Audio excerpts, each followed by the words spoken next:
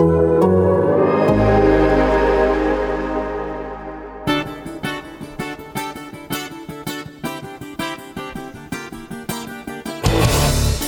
just stepped on their face with a hobnail boot and broke their nose. We just crushed their face. Hello, and welcome to a special pop-up edition of the Damn Good Podcast. I am Seth Emerson. Over there, once again, is not Jeff Schultz or Rennie Curran. Over there is a special guest, not Todd Monken, but someone who knows him well. Greg, please introduce yourself. Yeah, happy to be on. This is Greg Allman. I cover the Bucks for The Athletic down in Tampa. Was lucky enough to have Todd Monken for his 3 years here on Dirk Cutter's staff. And miss him, man. Miss the candor. Yeah, and we'll miss, as we were talking about before we went on the air, we'll miss talking to Todd until probably August, but that's a whole other subject. But so the thinking here is that I have this big story I did on Todd Monken on Sunday that ran on The Athletic. Please go and read it if you haven't already, although the analytics show me that a lot of you have already, so that's good. But when Todd Monken first got connected to Georgia and it looked like it really was going to happen, one of the benefits of working for the empire that is The Athletic now is we've got this vast, just list of people that we can reach out to that have covered him, and one of them was Greg, who you covered, Todd, with the Tampa Bay Buccaneers from 2016 to 2018, and you were very helpful in giving me a lot of background on Todd, used a lot of it in this story. Obviously, if you read the story, I talked to Dirk Cutter, I talked to Brandon Whedon, I talked to Mel Tucker, who worked for him briefly, I talked to John Lilly, who worked with Todd Monken this past year in Cleveland and sat next to him on the team plane on road trips. I talked to his athletic director, who you helped get me in touch with him, his athletic director at Southern Miss, who's now at San Diego. Small world, by the way, Greg, that you know the guy. Yeah. Oh, yeah. No, totally.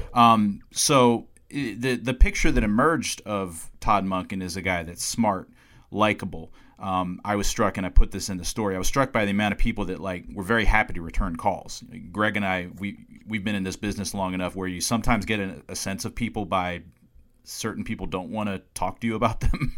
You don't get callbacks. Right. I was just talking to somebody about that. Somebody did an Andy Reid oral history. And again, I'm always impressed with those when, if you think about who are the 10 coolest people you could get for this deal, and you get 9 out of 10, or you get all 10 of them. And the writer said, literally, everyone that you try and get to, they're so happy to talk about their time with that coach. And Monk's the same way. Again, like you said, the people who have worked with him have enjoyed working with him, would like to do it again, and usually have fun stories too. Yeah, and I don't know that I had as many fun stories about it. I mean, it was more just kind of introducing Monken to Georgia fans, and let's do that. All right, so the Cliff Notes version of Todd Monken in Tampa Bay, when you covered him, was first 2 years the coordinator, but Dirk Cutter is the play caller. 2018, Cutter turns over play calling duties to Monken, and the offense takes off. But then the whole staff gets let go. Well, whole staff after 2018. I know Cutter was let go, but everybody, because they went 5-11. That's the Cliff Notes version. Greg, expand a little bit on it, kind of centering on Todd Monken and his time and your impressions of him in Tampa Bay. Yeah, it was really neat. I mean, it's one of those where, again, I feel for you, first of all, you guys are missing out in that Monken's a good coach, but he's a great quote. And that's, like I said, I would feel, trying to think who you'd compare it to in terms of, to have him on the team you cover and to not be able to talk to let's him. Not talk. There's been a lot of those over the last 4 years. Right. It would be like if you had, a really talented player who was redshirting and they're there, but you can't use them till their full extent. Yes. So Monk was in that really cool position. We get the coordinators once a week in Tampa, typically, at least since I've been on the beat. And Monken was great in that Cutter had this role. When Dirk Cutter came in and was the OC under Lovie Smith, Lovie's a very careful, even-handed, doesn't say a lot too positive or too negative. And Cutter was this awesome foil to that, in that Cutter would be blunt and honest and rude even sometimes, but in a great way that made it so easy to quote him. And he'd snip at you and stuff, but he'd snip at his own guys sometimes. When he liked guys, you always like those coaches who, when you're writing a feature on somebody, will have very specific personal praise for them. Right. And like I said, Cutter was like that. We get Cutter on Wednesdays, and it was like the highlight of the week because he was so much more insightful and candid than Lovey was. So when Cutter got the head coaching job in 2016, there was that initial like, oh man, now we're not going to have – we're going to get like very careful, homogenized, say the right things Dirk on the podium, and we're not going to have that blunt, wonderful, here's what's really wrong. Oh my God, how do we not get this right every week? And Monken jumped right into that role and was great and was unprintably great sometimes. And just a lot of fun. Would be happy to stop with you and talk to you. We did, I think I mentioned this to you, Seth, but we did a whole thing in 2018 before his last year on just the catch and like how to catch an NFL pass and the art of catching a ball, because the pass was so much a part of that Cutter Monken offense here. And I literally went to Monken because Monken had been the receivers coach as well as the OC his first 2 years here. And then he just became the coordinator his last year so he could kind of take on play calling and focus more. But just to add, I'm like, I know you don't do a lot of instruction on how to catch a pass as an NFL receivers coach, but pretend that I'm the worst receiver you ever had. What's the right way to catch a pass? And he was great. I mean, it was like having a high school coach in terms of the technique and would hold your hands up and make a triangle. My youngest is 9 years old now. And I literally was showing him how to do it based on what Todd Monken told me in 20 minutes as just a curious beat writer 2 years ago. Really cool. And again, so good to stay late with guys. I think was well-liked as a coach. I don't know if he was well-liked by all of his receivers in Tampa, but most of them really appreciated the time he put into making them better, making them understand what they did in the offense and why they did it. I always like when you have somebody who is confident enough in the system they work in that they can explain it and literally tell you why we're doing this. And it's like there's some people that, we don't want to let the defense know what the intention is there or what the misdirection is there. And Monken was a guy who kind of just explained this is what we like about this play, and what it's supposed to do is this, and it's going to – ideally you get the safety to kind of bite on this here, and this route's going to leave him open, and would kind of lay it plain for you. And it was kind of like, well, we think we can outsmart the other side enough that we don't even mind explaining it a little bit. So it was nice that he would pull back the curtain a little bit and kind of tell you how it works and how it's supposed to work. What do you think happened in 18 where things took off under him? What was the difference 16 and 17 to 18? Was it a matter of Fitz magic and that run? It wasn't the whole year, obviously, but what happened there? Yeah, it was wild because, 18, everybody made a whole big deal this year out of Jameis Winston throwing for 5,000 yards and leading the NFL in passing yards and throwing for 33 touchdowns. But the Bucs threw for more yards and more touchdowns in 18 than they did in 19. It just got obscured because Fitz was in there for like 7 of the games. Jameis was in and out. So you missed it. Like, this was an incredibly productive offense, especially a passing offense.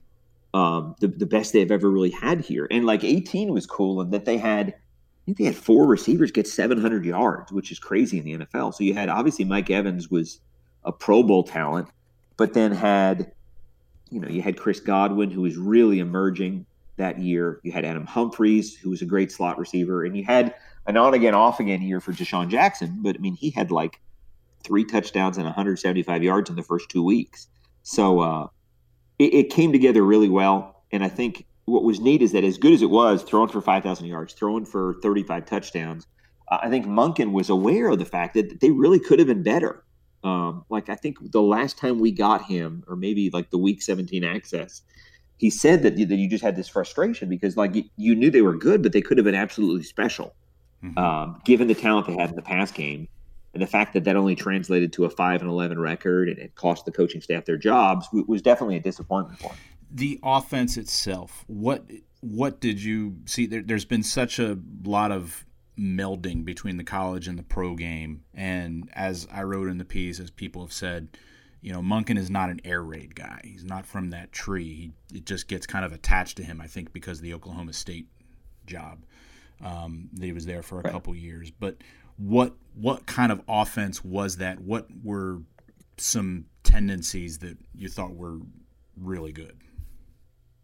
Yeah, definitely aggressive, a lot of downfield passing, a lot of testing defenses deep, had good speed with Deshaun Jackson, would throw deep early and often. I think they had 75-yard touchdown early, either the first game or the first home game in 18. right off the bat. Like I think they had 2 75-yard touchdowns in one game. And big play throws downfield weren't really Jameis's strength his first couple of years here. He's gotten a lot better in the last 2 years about it. But just aggressive downfield, used his tight ends well. I mean, he had 2 tight ends that really played well in that offense, O.J. Howard and Cam Brate. I think they combined for 11 touchdowns, I want to say, in 18, which is a lot for an NFL offense. We'll use tight ends split out.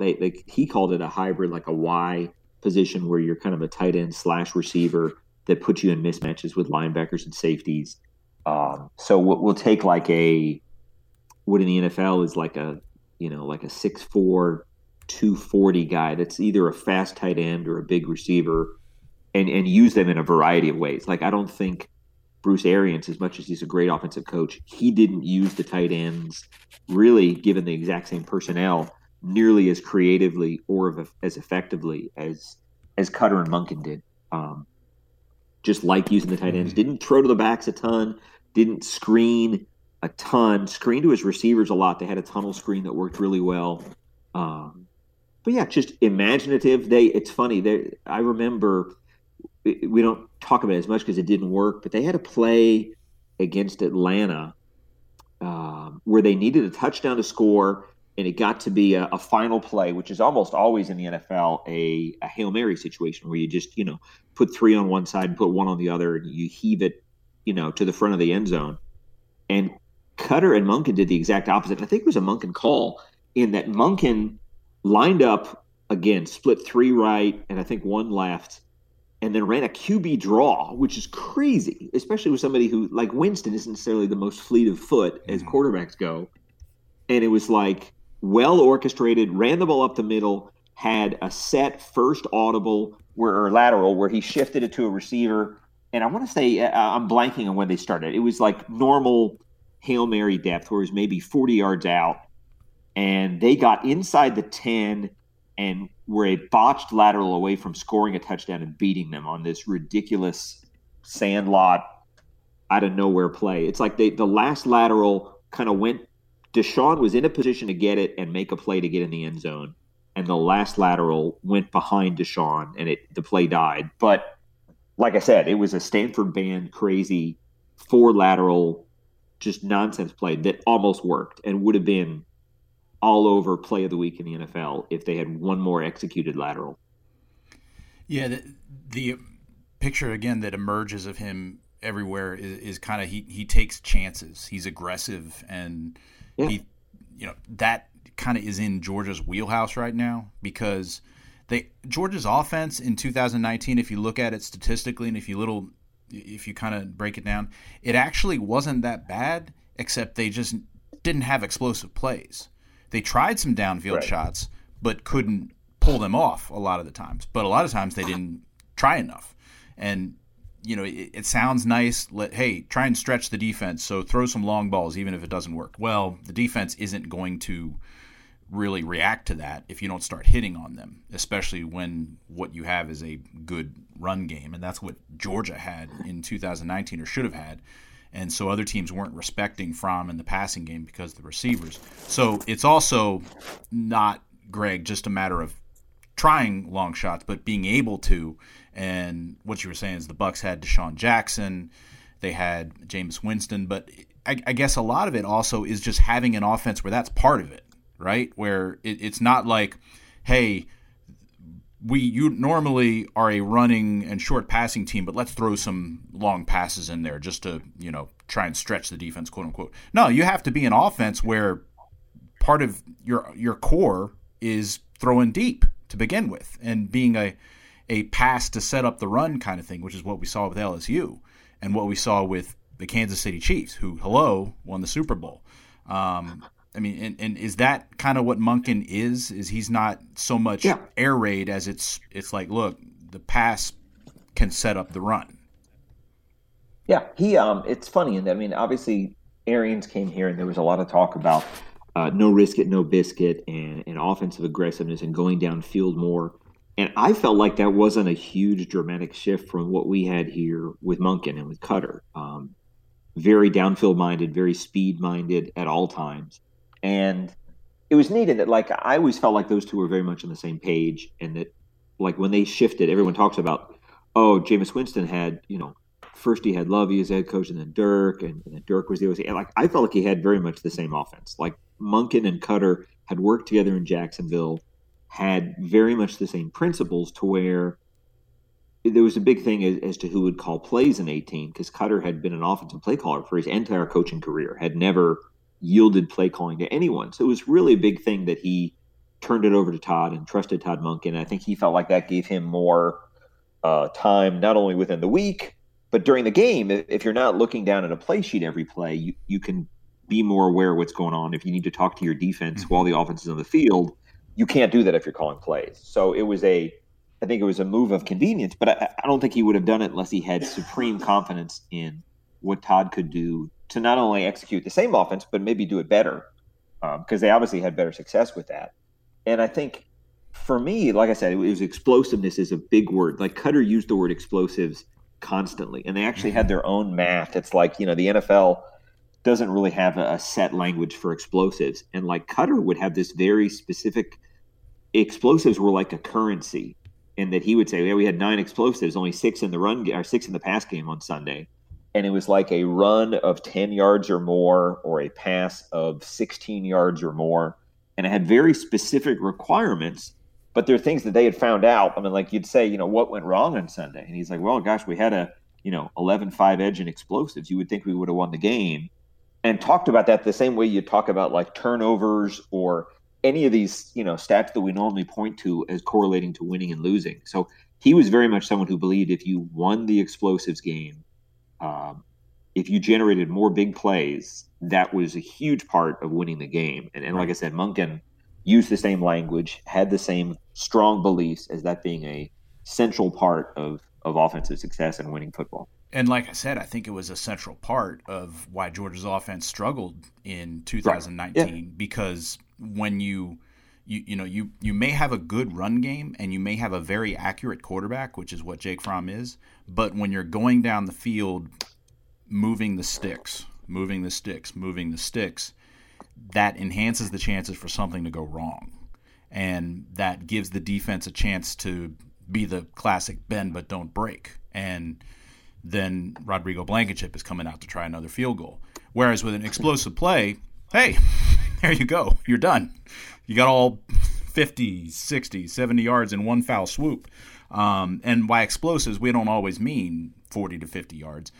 Georgia, it was amazing when you go to CFB stats, and I think I pointed this out at some point, but when you go to CFB stats and 10 yards or longer, let me pull it up here, long scrimmage plays. This past year, Georgia was actually 18th in the country with 217 plays of 10 yards or longer, which is pretty good. It was like 4th in the SEC after LSU, Alabama, and 3rd in the SEC. So, respectable. Yeah. Click over to 20 yards, plays of 20 yards or longer, and you keep scrolling down, scrolling. Georgia fell all the way to 70th. So wow. Yeah. And that's what 70 happened. are like out of the Power 5. Yeah. And so I think that's something we're going to be hearing at Georgia a lot this year is about explosives. And now you don't want to then give up that ability to move the sticks. But I think it does speak to where offense is going now, and I think that's in the NFL and in college, is that, again, look at the Super Bowl. Look at what the Chiefs did. They're backed up. The most important play of the Super Bowl, I think, was when it was – so they're trailing 20-10, 3rd and 15 from, I don't know, around the 40. But you know which play I'm talking about. Where 44 yards. Yeah, he gets wide open, and the receiver actually kind of has to come back to get it. But it turns out Mahomes threw it perfectly in the right spot, because if he had thrown it a little further, then the defense would have had a chance to make a play. But, that play – bailed him out, and you need plays like that to bail you out, and so that's where offense is going. Let me flip this a little bit, Greg. I know you didn't cover him enough to get the full range of it, but if there is if there are criticisms of Todd Monken as a play caller, as an offensive coordinator, what would you say? What was a weakness that came out or that you had heard about before, or were there any?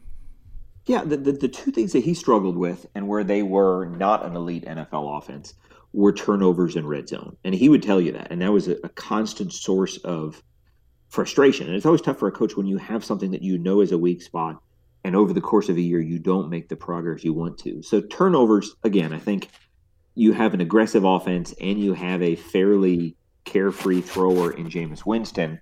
It's going to, and Fitz too, don't get me wrong. Those two are both high touchdown, high interception passers. So the two of them, I forget what they combined for last year, but it was probably maybe 25 interceptions in 18, I should say.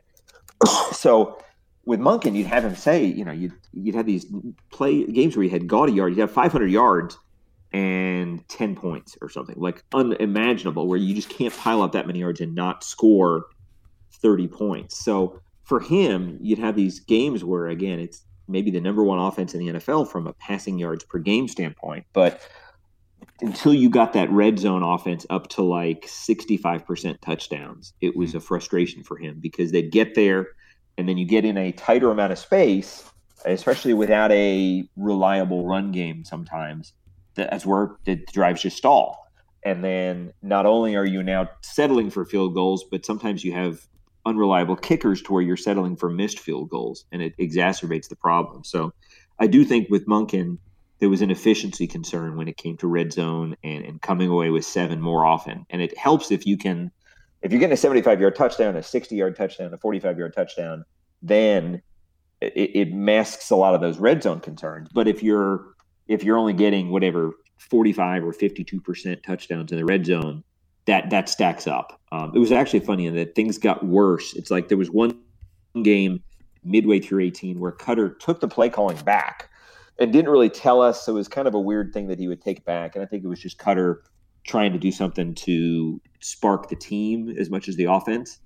And it got worse. It was like they had a game against the Redskins and it was like 500 yards of offense and 3 points, like almost unprecedented in NFL history to have that many yards and have so few points to show for it. And it was just dying in the red zone, missing on 4th downs in the red zone, missed field goals. So yeah, like I said, what I felt like Monken left with a frustration was just that they weren't a crisper offense closer to the end zone. And that's something that, Georgia last year was not good in the red zone. They were tied for 6th nationally. This is another one of those where you got to look at you got to look a little further than the initial stat. They were tied for 6th nationally in score percentage in the red zone because they had Rodrigo Blankenship. You go to touchdown percentage, they careened way down to 45th. And a lot of that was because, again, their run game where move the sticks, but then you get bogged down because eventually the other team figures out how to stop it, especially when they know you're going to the run game. And so, I guess that's something to watch with Monken. He doesn't come in and automatically fix that via his offense unless the mentality of being more open means that when you get to the red zone, that's when you go to the run game more. And Georgia has Zamir White, James Cook, Kenny McIntosh, Kendall Milton to go to at that point in a good line, you'd think. So I guess if you're an optimistic Georgia fan, you say that helps it. If you're a pessimistic Georgia fan, which there are more of those than the optimistic ones, they would say, okay, red zone, I guess that will be our failing in 2020. Right. Well, and I'll tell you, there will be an awareness of it. There will be a stress on doing well there. Whether you can pull it off in a game or not remains to be seen. Last thing I had, and then just kind of we'll close up, I guess, with your general thoughts. And this is a very small thing because we can get in and out of it. The thing I hear from people is, well, how long will Monken be there? And I say, if he's here 1 year and gets a head coaching job somewhere, or goes back to the NFL as a coordinator, probably means he did well. So, who cares? But he's a fascinating guy, Greg, when you look at him, because he had a head coaching job at Southern Miss. They're on the upswing, but then he goes back to the NFL as a coordinator. But he also wasn't he getting head coaching looks? He got. I mean, even his after trajectory this time a year ago go ahead. was outstanding. in that he, even though he was on a staff that got fired, interviewed for 3 head coaching jobs, like Jets, Brown, I think even Browns. I think there were 3 head coaching jobs he took. And in taking the Cleveland job, if you remember where Cleveland was at the end of last year, it was like, wow, that Baker Mayfield can't do anything wrong, had a great rookie year. Right. They'll be a playoff team, and he'll probably be in really good position to be a head coach a year from now. And obviously things didn't go the way it was expected on a lot of levels in Cleveland.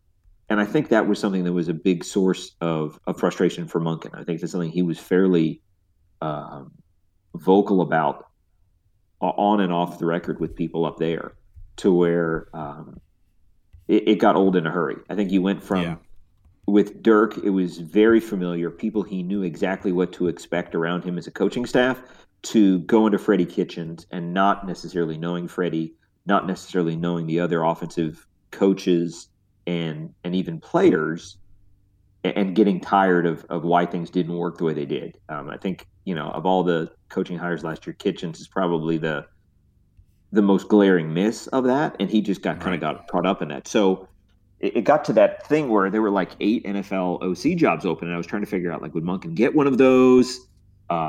It's like Cutter had an offensive assistant job where I wondered if he'd just go land with Cutter for a year and then bounce back to be a coordinator a year from now. So this surprised me a little bit. I mean, Georgia, don't get me wrong, an SEC coordinator job, especially the way they're paying them these days, is a very high profile, natural stepping stone that gives him either back to the college ranks as a head coach in a year or two, or back to the NFL, honestly. To where if he does well there, he'll be the same guy and still fairly young for what he is.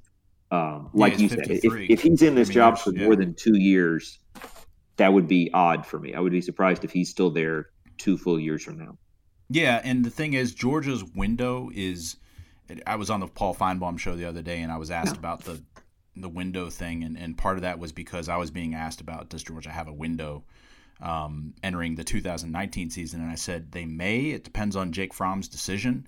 And Jake Fromm ended up leaving, but you're sitting here in 2020 and saying, well, if Georgia can fix the offense, the window is just kind of continuous, as in they look set on defense again in 2020, and there's a lot of reason for optimism the way they're recruiting. They're zeroing in on another number 1 recruiting class, number 1, number 2, at minimum number 3.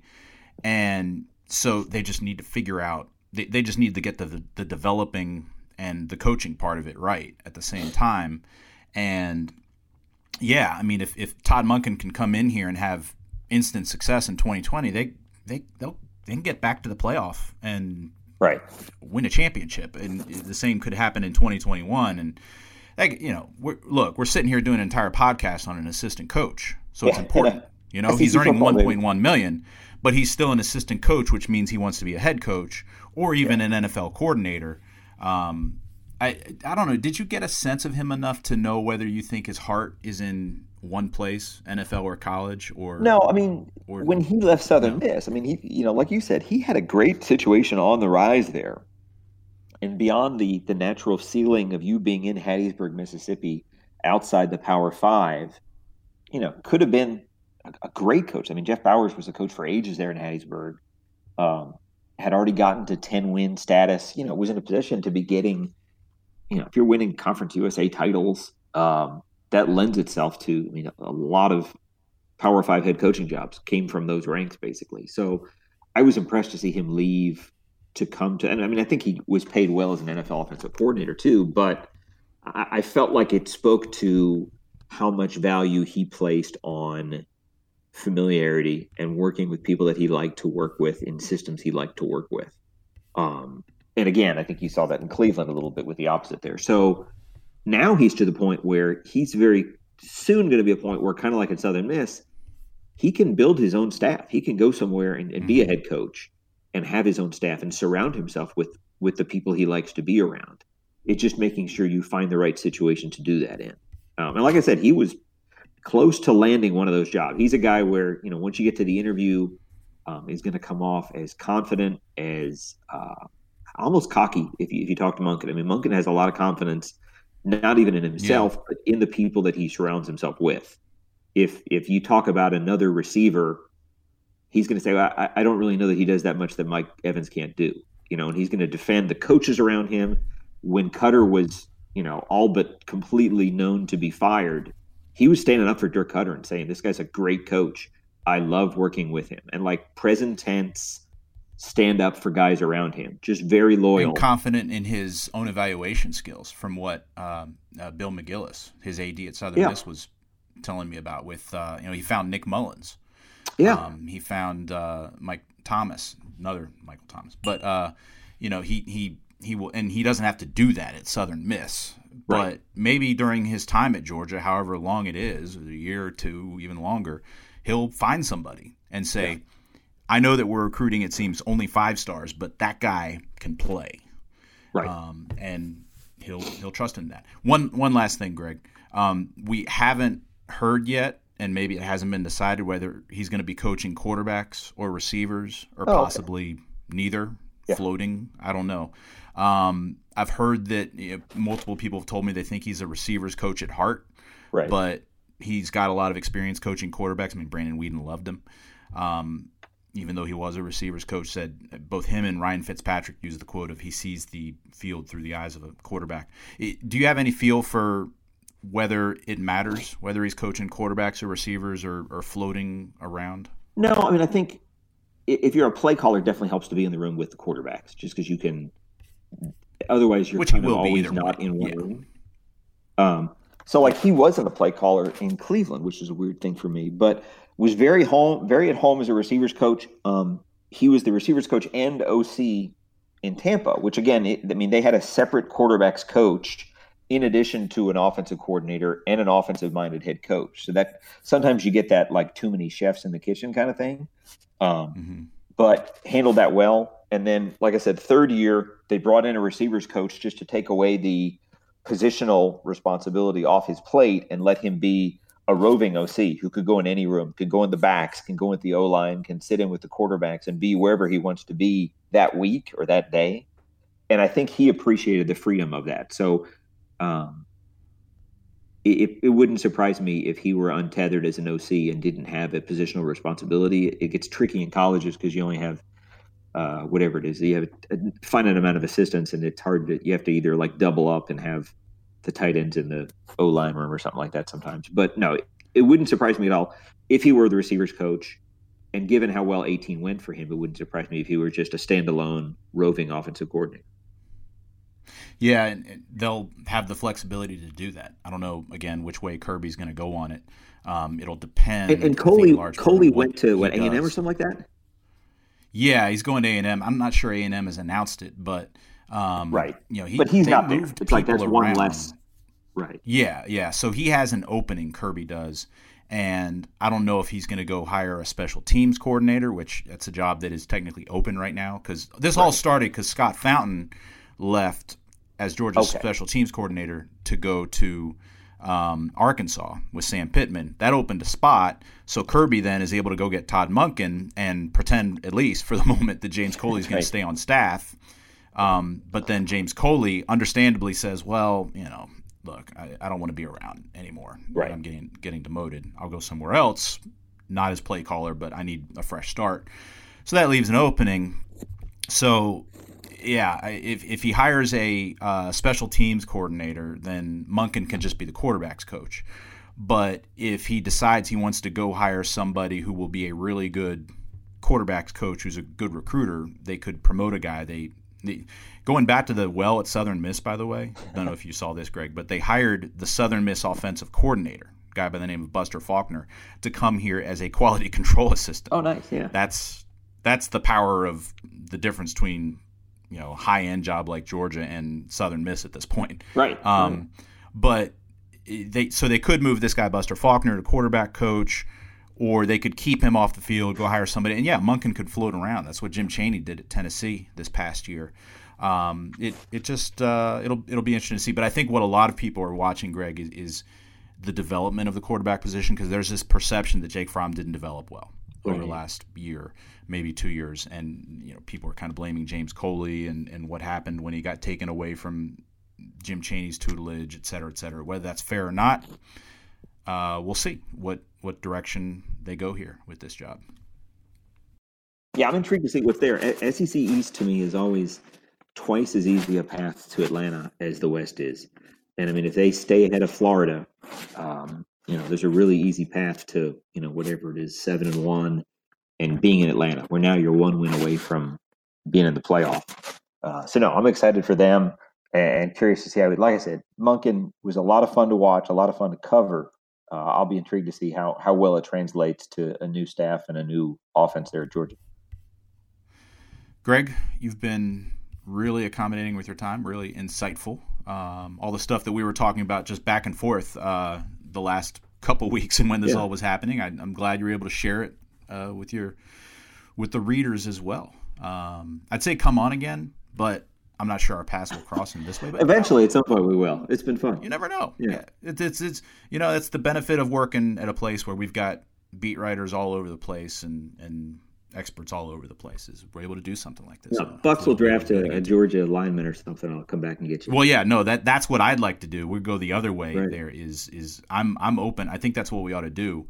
Maybe we ought to take this off the air, but I think that's what we ought to do from now on. Is like a few years ago when Chicago drafted Roquan Smith, I wrote up a very quick thing for the Chicago site on what kind of player Roquan Smith is. Well, maybe they should have me on the show. Yeah, oh, absolutely.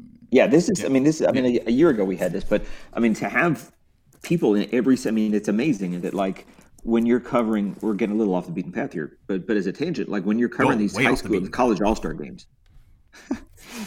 Senior Bowl and Shrine Game. It's so cool as a draft guy and an NFL writer because you're like, oh, this could be a good story. And like our college staff like wrote the daylights out of him twice in college. Here's a guy I barely had heard of, and there's two amazing 2,500 word stories on who he is, and I just didn't know it because he was playing, at Cal or something like that on the other side of the country. So it's really cool in that no matter where the team goes with these draft picks, there's a good chance that there's somebody who knows them well, has already written their story in a great way. It's a huge help because you feel like you're not going in blind with anybody anymore. Not only that, but I think development-wise, I think the more you watch the NFL, I think, and I maybe say this more as watching the Georgia guys that go pro, is there aren't as many shocks anymore, as in, I can't believe this guy didn't make it, or I can't believe this guy made it. I mean, you have a few, but and a few in both categories. But I think a lot of times, again, as we get into draft season here, you're going to start to see guys' stock go up because they're combine wonders. And maybe sometimes you need to go back to the people who covered them in college to say, yeah, but when they were actually playing in games. Right. There's not a lot of Terrell Davises anymore. Right. Yeah. Anyway, all right, I'm going to cut it off right there because we've gone too long. Greg, it sounds like you and I should do our own podcast. That's right. Go on for a while. Yeah, much better chemistry than I have with Jeff Schultz. Just going to say that. Anyway, all right, Greg, I really appreciate your time. I hope everyone got a lot out of this. All right, man. Thanks again. We'll do it again soon. Take care. We just stepped on their face with a hobnail boot and broke their nose. We just crushed their face.